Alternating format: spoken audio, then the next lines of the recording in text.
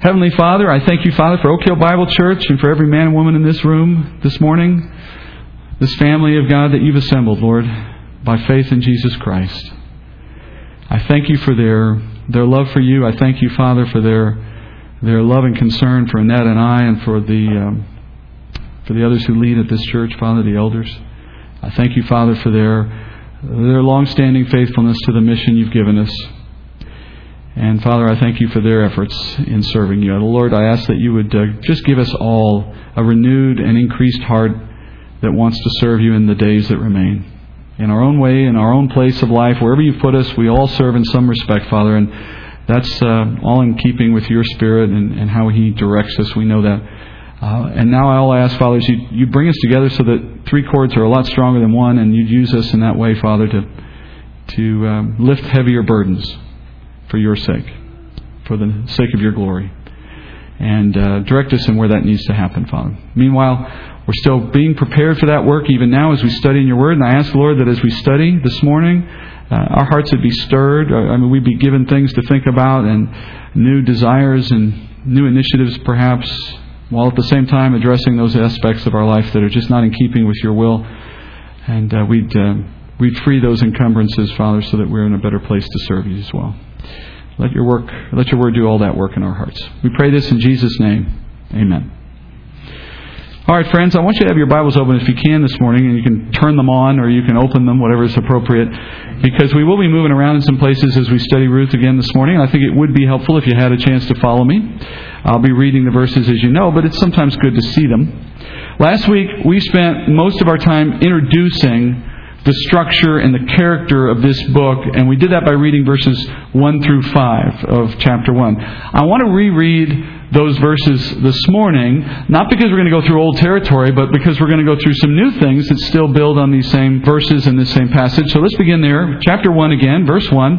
Now it came about in the days when the judges governed that there was a famine in the land, and a certain man of Bethlehem in Judah went to sojourn in the land of Moab with his wife and his 2 sons. The name of the man was Elimelech, and the name of his wife Naomi, and the names of his 2 sons were Mahlon and Chilion, Ephrahites of Bethlehem in Judah. Now they entered the land of Moab and remained there. Then Elimelech, Naomi's husband, died, and she was left with her 2 sons. They took for themselves Moabite women as wives. The name of the one was Orpah. It's too easy, isn't it? Orpah, and the name of the other Ruth, and they lived there about 10 years. Then both Mahlon and Chilion also died, and the woman was bereft of her 2 children and her husband. So that's a review, as you know.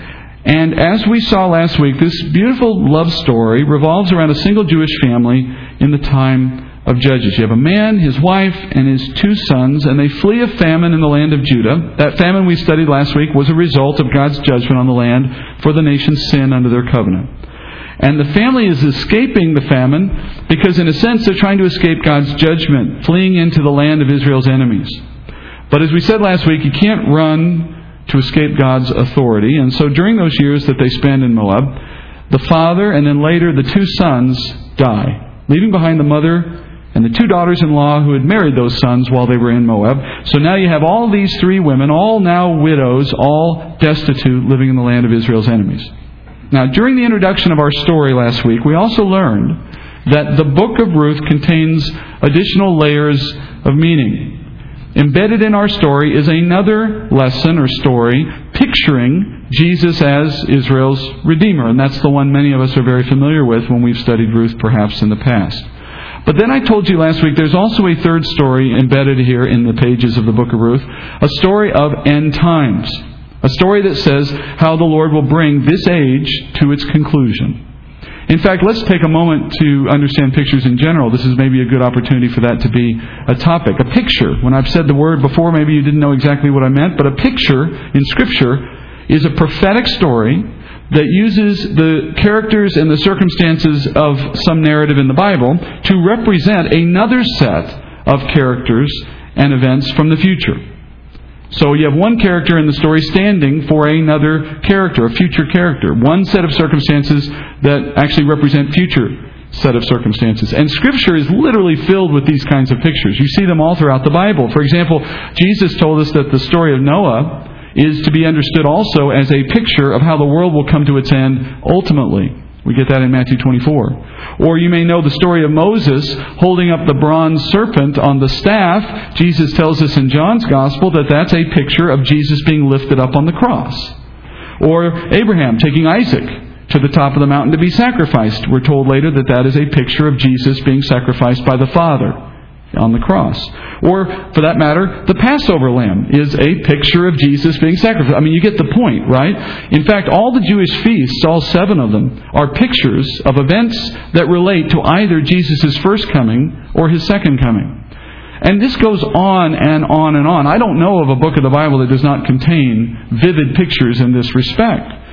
That begs the question then, why does the Lord embed or create these pictures within other stories of the Bible? Well, at least 2 reasons that I can think of. First, because they teach us about the meaning of those events. You see a picture behind the events of some story long ago, and you come to understand, like, for example, with Passover, you come to understand that there's something being foreshadowed. There's a bigger story that needs to be understood. It's not just about Israel getting out of Egypt. It's about us getting out of sin, about getting out of the judgment for sin. These things start to take on broader understanding when we see the pictures properly, right? Secondly, pictures are evidence of the sovereignty of God.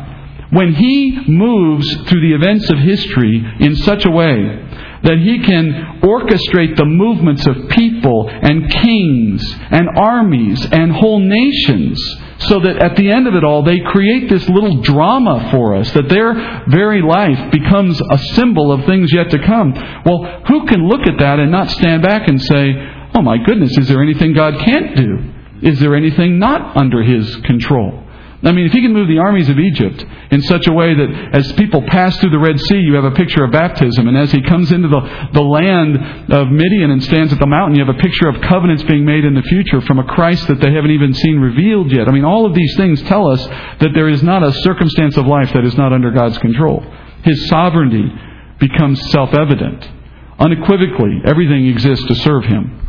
And it confirms for us the trustworthiness of the Word of God. For if something was written thousands of years ago, but yet had in it pictures of things that are unfolding in years to come, clearly that's not just random written word by different people who might have all been somehow assembled together by chance. That's clearly God at work from beginning to end. The majesty of His power just starts to become self-evident when you look at pictures in Scripture. So with that background, let's go back to chapter 1 for a minute. But we're not going to go back to the story that we started last week. Instead, let's start a different story this morning. Like our first story, our second story begins with a wife and with a husband. But in this story, the wife's name is Israel, and the husband's name is Jehovah. And this husband, as you know, is no ordinary man. In Scripture, God often describes Himself as the husband of Israel, and conversely, He describes Israel as His wife, spiritually speaking. And I'll give you one passage. This is where flipping around in your Bible starts to become helpful. This is in Isaiah. So if you want to turn while I'm reading, Isaiah 54. And I'll be in 54 verses 4 through 8. As I said, you don't have to, but it's helpful if you'd like to follow. So in Isaiah 54:4, speaking to Israel, we hear the prophet saying this: "Fear not, for you will not be put to shame, and do not feel humiliated, for you will not be disgraced, but you will forget the shame of your youth, and the reproach of your widowhood you will remember no more. For your husband is your Maker, whose name is the Lord of hosts, and your Redeemer is the Holy One of Israel, who is called the God of all the earth. For the Lord has called you like a wife forsaken and grieved in spirit, even like a wife of one's youth when she is rejected, says your God. For a brief moment I forsook you, but with great compassion I will gather you. In an outburst of anger I hid my face from you for a moment, but with everlasting loving kindness I will have compassion on you, says the Lord your Redeemer." Now, this is just one example, and I picked it because it's so clear. There's certainly many others we could turn to out of the Old Testament, where you see the Lord comparing Israel to be His wife, and He calls Himself her husband. But notice, interestingly, what He says to her in this passage. The Lord says that Israel is like a wife who has been rejected by her husband, at least for a time. He's referring to the way that in the culture of this time, if a wife did something particularly egregious to her husband, like fooled around, for example, the punishment that might be merited out is the husband might kick her out of the house for a time. temporarily as a just punishment for taking on that kind of sin. And in that culture, this was a real punishment. If a wife was set outside her home, she had no provision, she had no protector, she had no way to care for herself. It was a very desperate thing for a husband to do to a woman, and would only have been done, if it was being done fairly, under the worst of circumstances, like when she has an adulterous affair, for example.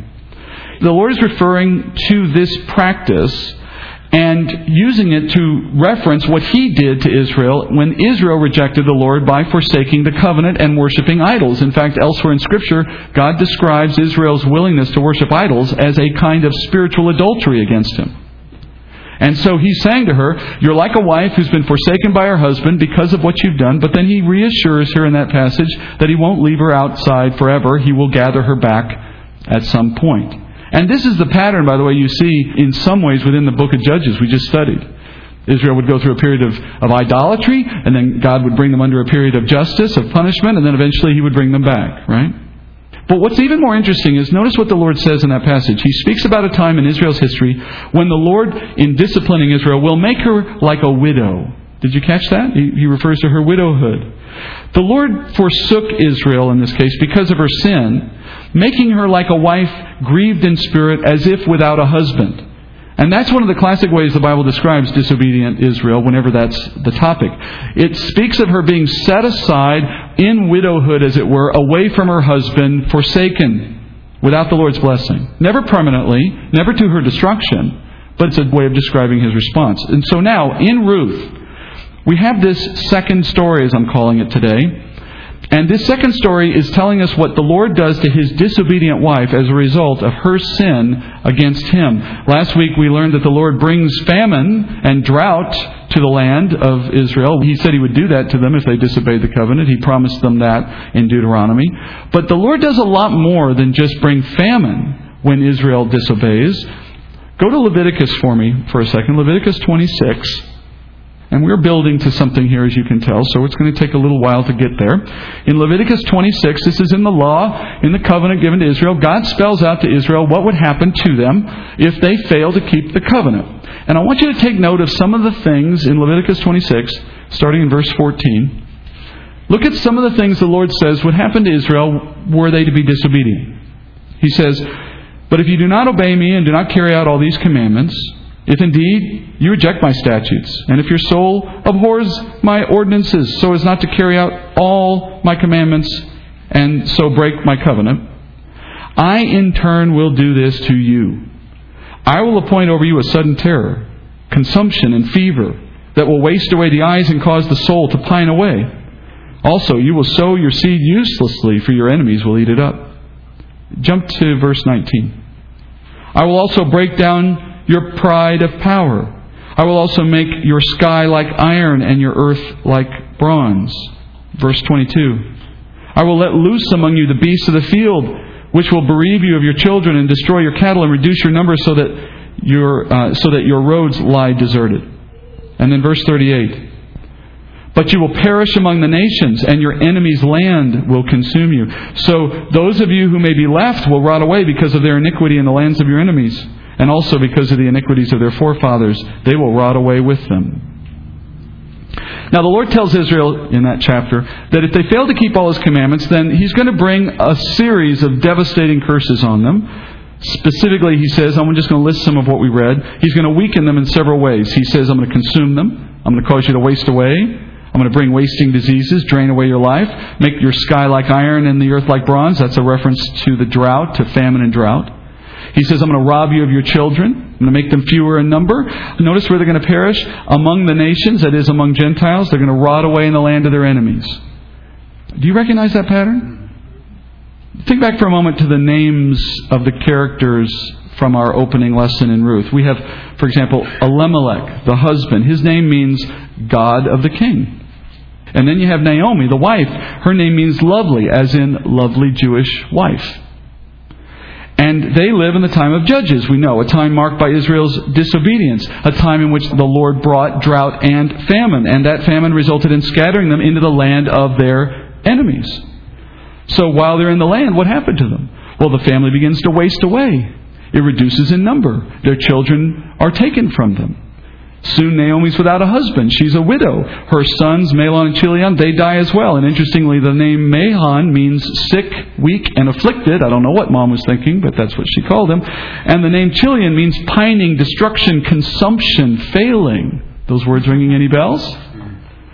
You see, friends, these names foreshadow their lives in Moab. They succumbed to weakness. They died while in the land of their enemies. The circumstances of this little family in the book of Ruth closely parallel the promises that the Father spoke to Israel, his bride, under the very same circumstances.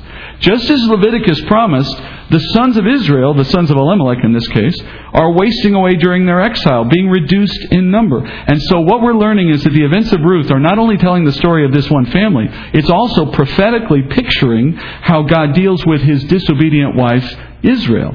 And each of these characters now takes on an identity in that second story, in that prophetic story.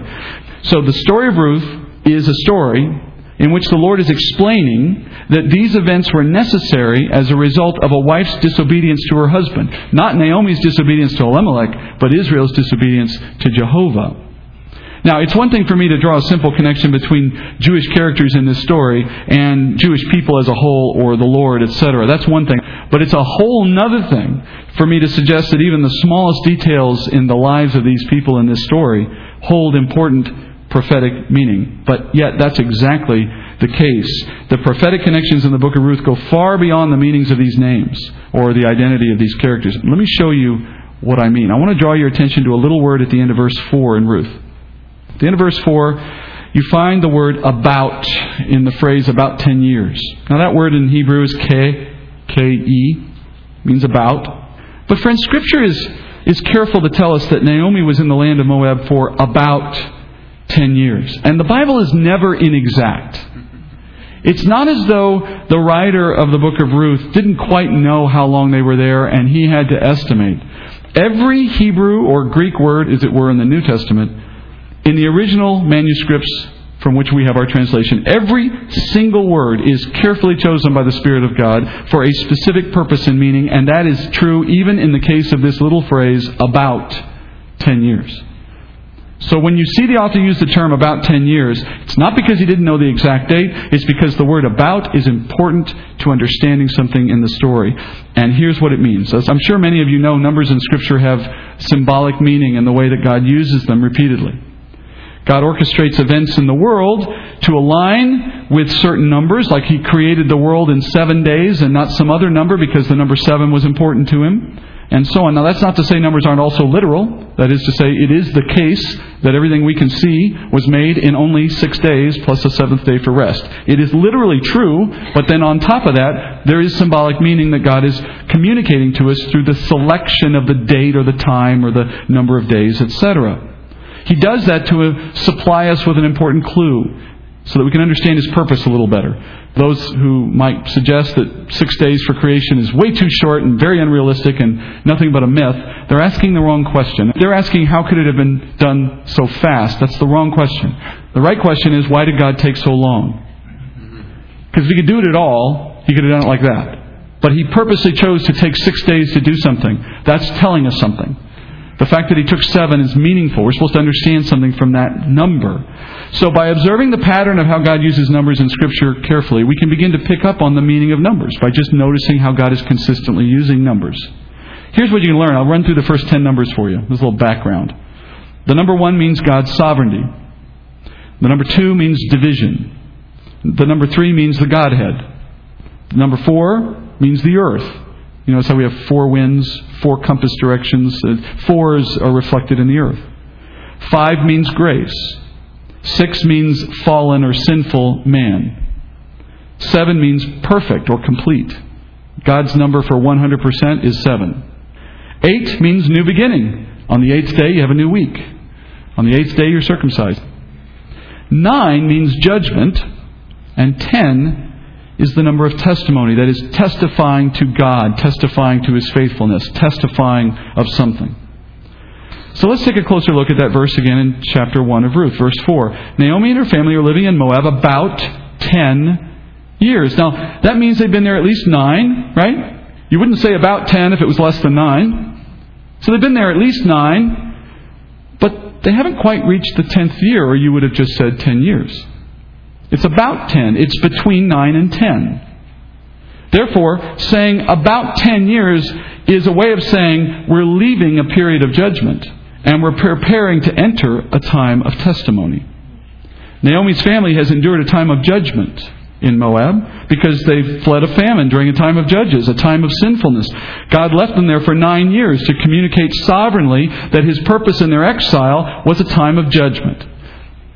Now, at the beginning or near the beginning of the 10th year, circumstances change and a transition is beginning. This period of God's judgment is coming to an end, and it's going to give way now for this remnant of the family, this remnant of Naomi's family, to return to their land. And in that return will come a time of testimony to God's faithfulness to this family. And that year is about to begin. This also, of course, pictures something bigger, as we've already studied. Our second story. This is a picture of how the husband Jehovah and his wife Israel will proceed after a time of judgment. Just as Naomi's period of judgment transitions into a time of testimony, so will Israel's time of exile outside her land eventually give way to a time of testimony as God faithfully returns Israel to where He once had her. And to understand that transition a little, we need to first understand how Israel became forsaken by her husband. And this will be a very brief review of how we get to the same moment in the story of Israel that we've reached in the story of Ruth. That is, Israel at the end of a time of judgment and at a preparation of time for testimony. So we're going to begin that back in the law again in Deuteronomy. Briefly in Deuteronomy 28. Look at what the Lord promises He would do for Israel when they disobeyed. We studied some of this last week when we looked at what He said about famine, but famine was just the tip of the iceberg. Look what God has promised to Israel in Deuteronomy 28, verses 62 through 66. This is after a bunch of bad stuff's already been said, by the way. He gets to 62 and he says, "Then you shall be left few in number." Sound familiar? "Whereas you were as numerous as the stars of heaven, because you did not obey the Lord your God. It shall come about that as the Lord delighted over you to prosper you and multiply you, so the Lord will delight over you to make you perish and destroy you. And you will be torn from the land where you are entering to possess it. Moreover, the Lord will scatter you among all peoples," that is, all Gentiles, "from one end of the earth to the other end of the earth, and there you shall serve other gods, wood and stone, which you or your fathers have not known. Among those nations you shall find no rest, and there will be no resting place for the sole of your foot. But there the Lord will give you a trembling heart, failing of eyes, and despair of soul. So your life shall hang in doubt before you, and you will be in dread night and day, and shall have no assurance of your life." Pretty dramatic, isn't it? But that's what God said to Israel, even before they entered into the land, telling them in advance that as they sinned against Him, there would be severe consequences for His people. This began to take place over a series of steps, the fulfillment of this. You may know it began with Assyria. Assyria came in and took a number of the tribes away in the northern kingdom and dispersed them into the lands of the Gentiles. It reached its next step for the rest of Israel in 605 BC when the Babylonians came in and took the remaining tribes of Israel out of the land and took them captive. In the years that followed, they were able to return, and they were there when Jesus came in the first century. But after the first century, in AD 70, or in the first century, in AD 70, we reach the point, the final dramatic moment, when God fulfills Deuteronomy 28 and scatters His people outward into all the nations. Jesus warned the Jews when He was walking the earth about this coming judgment, about the fact that there would be this time when God would scatter His people. You can read that in Luke 21. Jesus says this, "When you see Jerusalem surrounded by armies, then recognize that her desolation is near. Then those who are in Judea must flee to the mountains, and those who are in the midst of the city must leave. And those who are in the country must not enter the city. Because these are days of vengeance, so that all things which are written will be fulfilled." Jesus gave those who would listen in His day the clue to know when this final judgment, this final scattering would happen to the people and how they could avoid it if they would believe in His Word.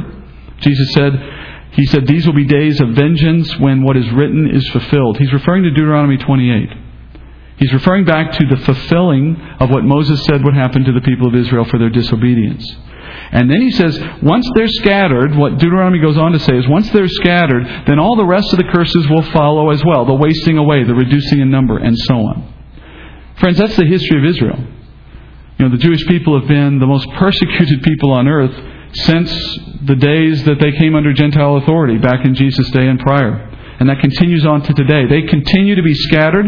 They continue to be under the times of the Gentiles, as Jesus referred to it. They continue to be persecuted. Not to their destruction, not to their end, but to the purposes God, the fulfilling of what God has in His plan for the church as well as for Israel. But just like Naomi, this time of wandering in judgment among the nations will transition to a period of regathering of Israel in preparation for a new testimony of God's faithfulness. And I'm sure many of you probably know when we saw this period of transition begin in the nation of Israel. 100 years ago, if we were having this conversation, we would be saying it's still 9, and we don't know how long before we get to 10, so to speak. But in 1948, miraculously, God opened the door for Israel to come back onto the world scene as a nation and people to be able to regather in that land. And ever since 1948, the return of Jews into their land has continued unabated. And it's even accelerated in recent decades. That is the beginning of the transition. The comparable moment in God's prophetic plan for Israel that you see happening here in Ruth. God told them this would happen. In Ezekiel chapter 20, listen to what Ezekiel says concerning the future for Israel. Ezekiel 20:33. As I live, declares the Lord God, surely with a mighty hand and with an outstretched arm and with wrath poured out, I shall be king over you. I will bring you out from the peoples and gather you from the lands where you are scattered, with a mighty hand and with an outstretched arm and with wrath poured out. And I will bring you into the wilderness of the peoples, and there I will enter into judgment with you face to face. Verse 36, as I entered into judgment with your fathers in the wilderness of the land of Egypt, so I will enter into judgment with you, declares the Lord God. I will make you pass under the rod. I will bring you into the bond of the covenant, and I will purge from you the rebels and those who transgress against me. I will bring them out of the land where they sojourn, but they will not enter the land of Israel. Thus you will know that I am the Lord. Notice he keeps talking about a time of judgment. He says, I scattered you, and surely I'll bring you back. But when I bring you back, it's going to be, he says here, with wrath poured out. Under a time of judgment. I love the phrase, I will make you to pass under the rod. As a parent, you should know what that means. Even if you don't use one, as a child, you should know what that means. Not that you necessarily use one, but the point is clear. It's a time of parental discipline. He's speaking here about how he's going to move Israel out of a period of judgment into a time of testimony right before he delivers the kingdom to them that he's promised. But it won't come easy. He's going to have to purge, it says, the rebels. Those who transgress against him will not be allowed to come into the kingdom. They're going to be removed from the equation. But Israel must first go through a period of purification, of being purified, beginning with their regathering. And friends, we are among those in this privileged generation of believers to see these things beginning to play out. Things spoken of thousands of years ago are actually starting to transpire before our very eyes. It's as if we were, in the story of Ruth, watching that poor, pitiful family coming out of Moab and beginning to move back into Israel. That's what we're now watching prophetically. We're watching that in the nation of Israel. In Ezekiel 36, verse 17, he says this, Son of man, when the house of Israel was living in their own land, they defiled it by their ways and their deeds. Their way before me was like the uncleanness of a woman in her impurity. Therefore I poured out my wrath on them for the blood which they had shed on the land, because they had defiled it with their idols. I also scattered them among the nations, and they were dispersed throughout the lands. According to their ways and their deeds I judged them. When they came to the nations where they went, they profaned my holy name, because it was said of them, These are the people of the Lord, yet they have come out of his land. But I had concern for my holy name, which the house of Israel had profaned among the nations where they went. Therefore say to the house of Israel, Thus says the Lord God, It is not for your sake, O house of Israel, that I'm about to act, but for my holy name, which you have profaned among the nations where you went. I will vindicate the holiness of my great name, which has been profaned among the nations, which you have profaned in their midst. Then the nations will know that I am the Lord, declares the Lord God, when I prove myself holy among you in their sight. For I will take you from the nations, gather you from all the lands, and bring you into your own land. If the Lord were to wait for someone in Israel to have a heart to follow him, he would have been waiting a very long time, an eternity. So he says, I will, for my own name's sake, which is a way of saying, in keeping with my promises so that history will judge me to be faithful to my word, I will one day, by my own hand, take Israel and regather them, not because they've become holy overnight, but because I'm doing what I said I was going to do. I'm going to bring them into the land, and as we read earlier, with wrath poured out, I'm going to purify them, bring them to the point so that they can have the things I promised, and bring to conclusion all of these events. This is the love of a God who is dealing with a stubborn and disobedient, idolatrous people. So that's where our second story is headed. Israel in exile for the past 2 millennia. Less than 100 years ago, that nation began to regather into her land. That regathering is our sign to know they're now moving out of a period of judgment into a time of testimony, just as Ezekiel 20 and Ezekiel 36 promised. Speaking in the Bible's language of numbers, it's been about 10 years for Israel, figuratively speaking. She's had much despair and much misery for her years of wandering, and yet judgment's giving way now to testimony, or soon to give way. Now, we've only scratched the surface of our second story, and we still have the whole first story yet to pursue as well. So next week we're going to return to the story of Naomi and her 2 daughters-in-law. We're going to see where they go now that they've faced this moment of destitution in the land of their enemies, what draws them back, how they proceed, and then of course as we watch those events unfold, we'll continue to examine how those events picture a prophetic story of what God is preparing to do with Israel. Before this story is out, we will watch prophetically how God will take Israel, redeem her, and bring her into the kingdom to come. All of that is pictured. And of course, we're in this story too. For the kingdom is not just a kingdom of Jews. It is a Jewish kingdom that brings in a whole set of nations of Gentiles, you and I. And yes, we're in the story too. We're pictured as well by the characters of this story. That's where we're going to be going in future weeks. Father, thank you, Lord, for the message of Ruth. Thank you, Lord, for the pictures that you put in Scripture. We have such great confidence to put our trust in the Word that you've given us because we see clearly your hand at work in having put it together. Not just in the writing of it, but, Father, also in the events of it. And, Father, if you can orchestrate people and nations and armies from long ago in the way that you've clearly done, then our lives, Father, must be a simple matter for you. Let us remember that as we concern ourselves with the frustrations of life and the worries and those things that we can't seem to get our head around at times and keep us awake at night. Let us rest, Father, knowing that you've got it under control. No matter what comes against us, Father, it won't change where we go in eternity. It can't change who we are in Christ. And if so, then there must be good purpose in it, whatever that thing is. And I pray, Lord, as we live our life in service to you, that we're thinking boldly about how to serve a God who has so much under his control, and that we're not resting in fear, but we're resting in peace, knowing that nothing that happens isn't a part of your plan. Let those things begin to change us in the way they're intended, Father, even as we study this simple story of a family who lived long ago. We pray this in Jesus' name. Amen.